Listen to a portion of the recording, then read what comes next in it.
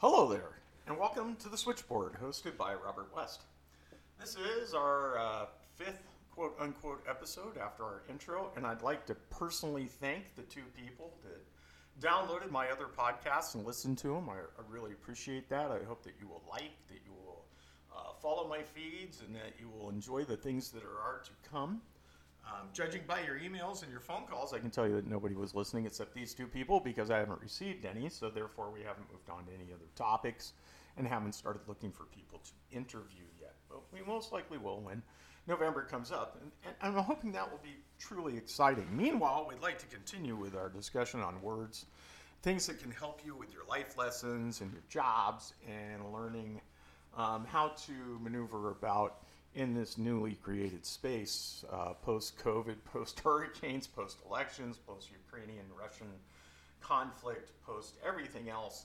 And if you haven't noticed by now, all of us are dealing with something new and something different. And that brings me to today's topic because it's universal, and it's a word called leadership. And we've talked about previous ways to help your life balance, and oddly enough, by supplying something that helps other people's life balances, you can help your own. And leadership is one of those words. And it's an acquired skill. In some cases, it's a natural skill in others. And we've all seen these movies where they say, oh, that guy, that woman, that person is a natural born leader. And they are. They have the gene. And you can recognize it, but the gene usually needs to be tapped. It usually needs to be accelerated or excited.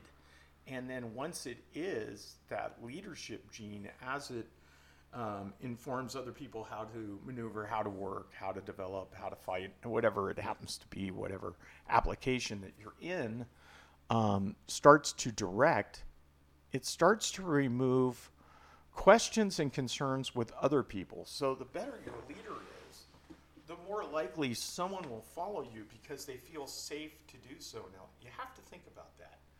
In a military world, we're taught that we respect the leaders above us and we follow them, and we try not to upset any rules of nature along the way, which may not be the case in the Ukrainian-Russian conflict, but certainly the case when America normally goes into its military actions. But in our daily lives, where we are moving from a job, or we're moving from house to house, or we're taking our kid to school for the first time in elementary school or middle school or high school, we unconsciously or consciously use leadership skills. We try to make that event easier for the people involved so that they will all participate wholeheartedly, and therefore many hands making light work, everybody gets along. So, you think about, like, you need back to school supplies, and you talk to yourself about your kid going back to school. We use this example and say, yeah, I'm going to send my kid back to school. This could be great. I'm going to have my afternoons off again, which we all know is not the case. But we say, okay, the kid's got to go back to school. What does the kid need? Well, the kid needs clothes. Okay, so we're going to have to get the kid some clothes. We're going to have to get him a couple of binders and some pencils and maybe a jacket, and that's great. That's the beginnings of leadership. But if you stop there, you're holding X amount. And what we want to do is we want to take your X amount of untapped leadership skills and apply those so that they can work within your life balance skills. So you've gone to the point where you got the kid the clothes, but did you consider that you should look at the kid's route to school? How are you going to get them to school? How are you going to get them to school on a rainy day? How are you going to get them home when they've had an emergency? How are you going to deal with an emergency when you can't drive them to school? What is your backup plan? Leaders look this deep. They don't just buy the clothes, buy the books, and send their kids off to school. They engage themselves in all aspects of a decision-making process and start to work with it, but they do it much faster than we do because they don't always have to write them down. A true leader can remember that each person has emotions, each person has needs food, needs socks, needs water, needs whatever it happens to be.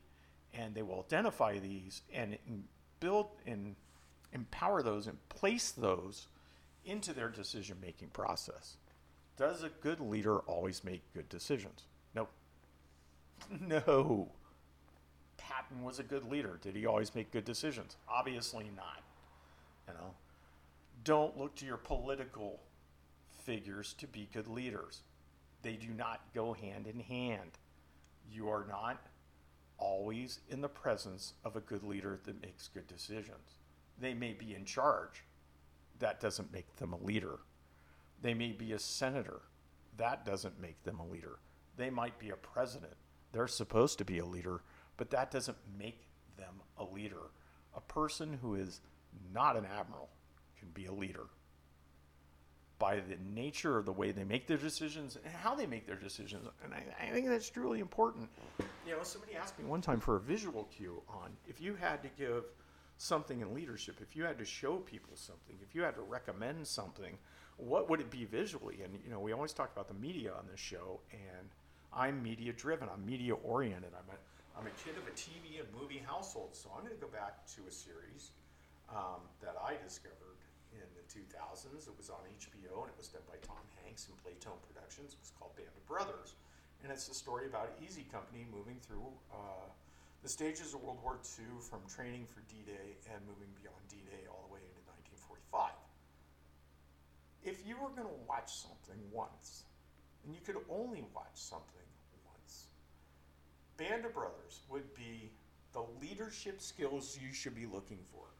The way Richard Winters is presented as a character in that story. And then if you have opportunity to get to the DVD versions and the backstories, you can see things like the home movies and the training that was done with Dale Dye and the rest of the guys, and how they developed that leadership program and how they made it come all the way through on camera and all the way through to you.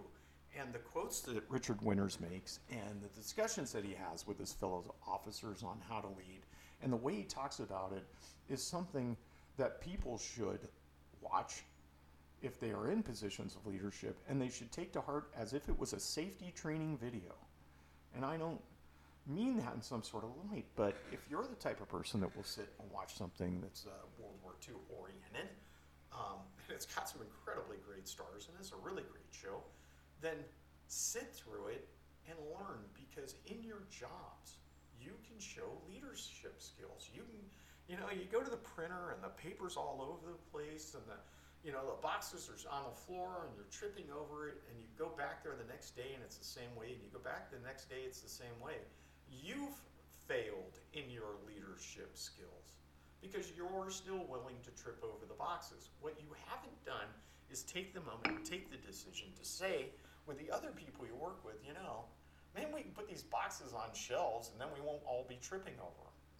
That's a leadership skill, and that's a life lesson that you can use when you're talking about buying cars or outfitting your cars, or even going shopping. Is start to develop these skills, bring other people around you, make them feel like they're part of your team and part of your building process, and you will find that this word leadership comes to mind. Now, let's talk about decision-making processes, because they're always going to be different, right? I've served on boats for a number of years. I've served on boats for over 25 years. We were uniformed. Our leadership program was probably much different than something you might find in an office atmosphere. We look to our managers to be leaders. They're not. Our department managers are not necessarily leaders. They just may not be. You've had that type before. You go, man, I need a decision on that. The first thing the person says is, well, I'll have to check with upstairs, and then I'll have to check with HR, and then I'll have to check with 35 other people. That's not a leader. That's a politician. Those are people that are watching the wind. The leader already knows the qualifications and ramifications for everybody that's underneath him. He knows. He knows what you're allowed to do and what you're not allowed to do, or she knows what you're allowed to do or not allowed to do, or they know, or whatever pronoun it happens to be. They know. A true leader knows. A manager hasn't got a clue. Nope. They got to look it up. They got to call somebody. They're great on paper, but when it comes time to talk to you, they stumble. They don't look up from their food. talk to you. These are poor leaders. So we're going to talk about the next 10 minutes some things that you can look for to help identify and maybe help work your managerial staff that's above you or underneath you into a better leadership program, to find ways to train them to become more oriented, and things that make a more positive atmosphere so that we all communicate. And that's what we're looking forward to today. So let's talk about the first way to spot a leader and not a manager, and that is working. Your leaders will work with you. They will jump in. They will walk. They will provide you with tools. They will make sure that if you're starting at 5 o'clock in the morning and the sun doesn't come up till 7, that you have lights and extension cords and that you have prepared for the darkness. If you have 30 people showing up, they'll help make sure that you have parking spaces for those 30 people. These are the type of people that prepare their events. They think about it, they walk out there, they know what they need. Were they born with this? No. They developed a process through life's learning because they had that gene, they had the acquirement gene to acquire the skills to be a leader. So working alongside you, knowing your job, being educated on the function of the day, not just coming out and seeing what's going on, taking a few pictures, let's do a selfie with the giant crane, and walking away makes you a leader. It doesn't make you a leader, it makes you a loser. Okay? The second thing, engagement. This does not mean social engagement. And let me be very clear about that. Good leaders are not socially engaged as much as you think they are outside of the job at hand. They are socially engaged in the job at hand. They communicate. They check your state to see how you're feeling and how everybody else is feeling, because they know that one sick person on a crew of 4 people working a job takes it down by 25%. You know that. So they know if they can get that guy to feel better, or maybe replace that person on that job with somebody that's not sick, they've improved the chances of having a more successful universe. And that is a leadership skill. So when it comes to working with others, you need to be engaged in others. You need to see their physical appearance as a leader. You need to talk to them at least once to see how they're speaking, how they're using their sentences that early in the morning, especially if it's an early morning job, because that tells you whether their brain's engaged. And if it's not engaged, then there's your leadership skills to engage all of them.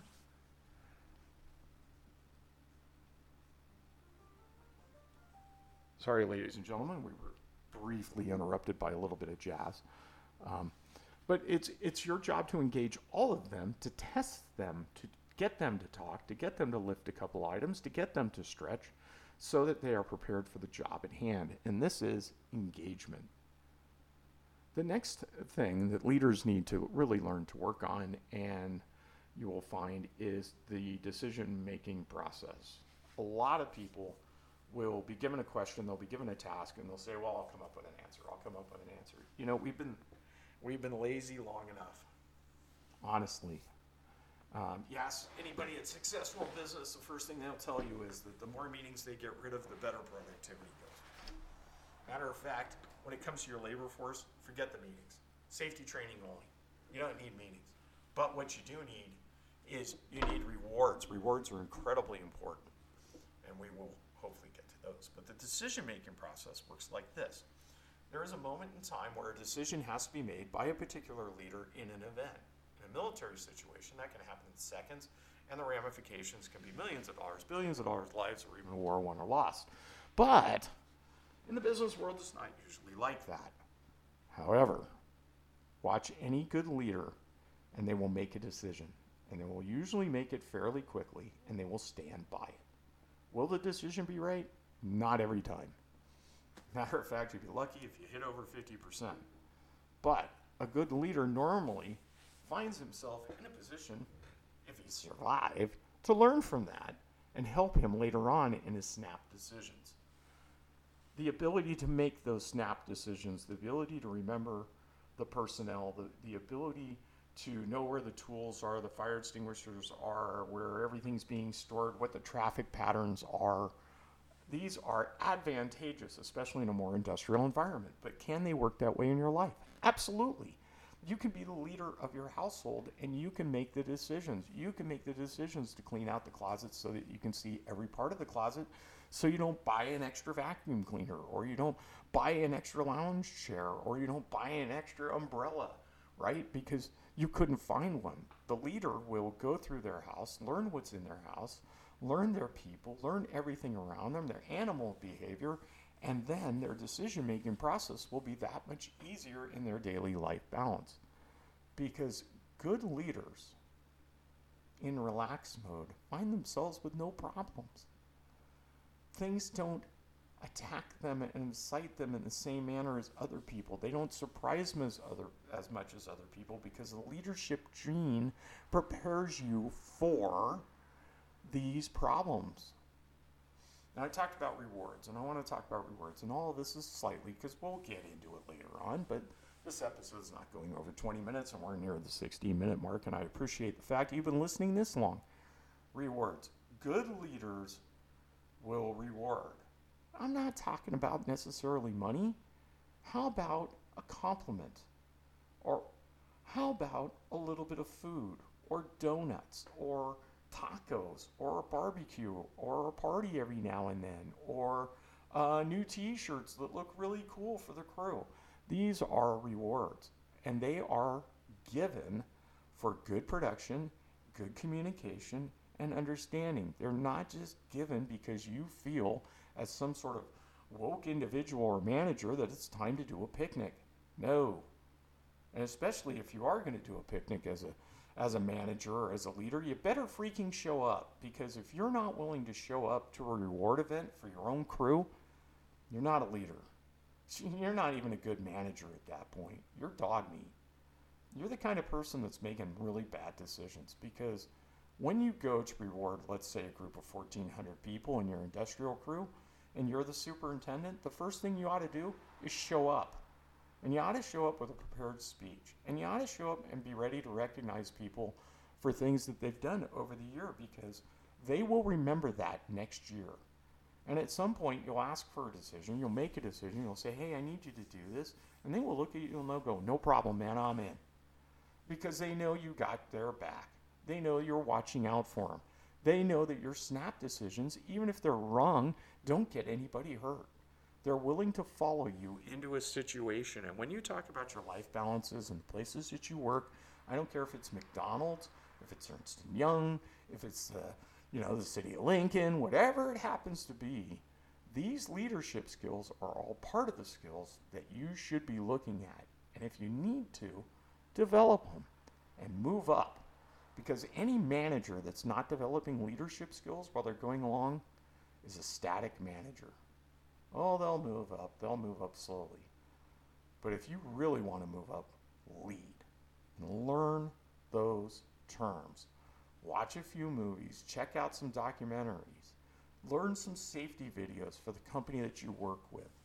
Do these things.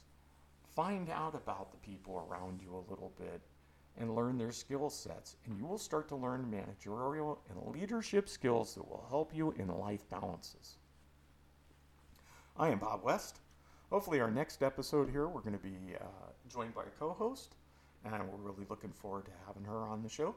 So, this has been the Switchboard, and I appreciate my 2 listeners that I've had so far, and hope to double it within the next month. Thank you very much.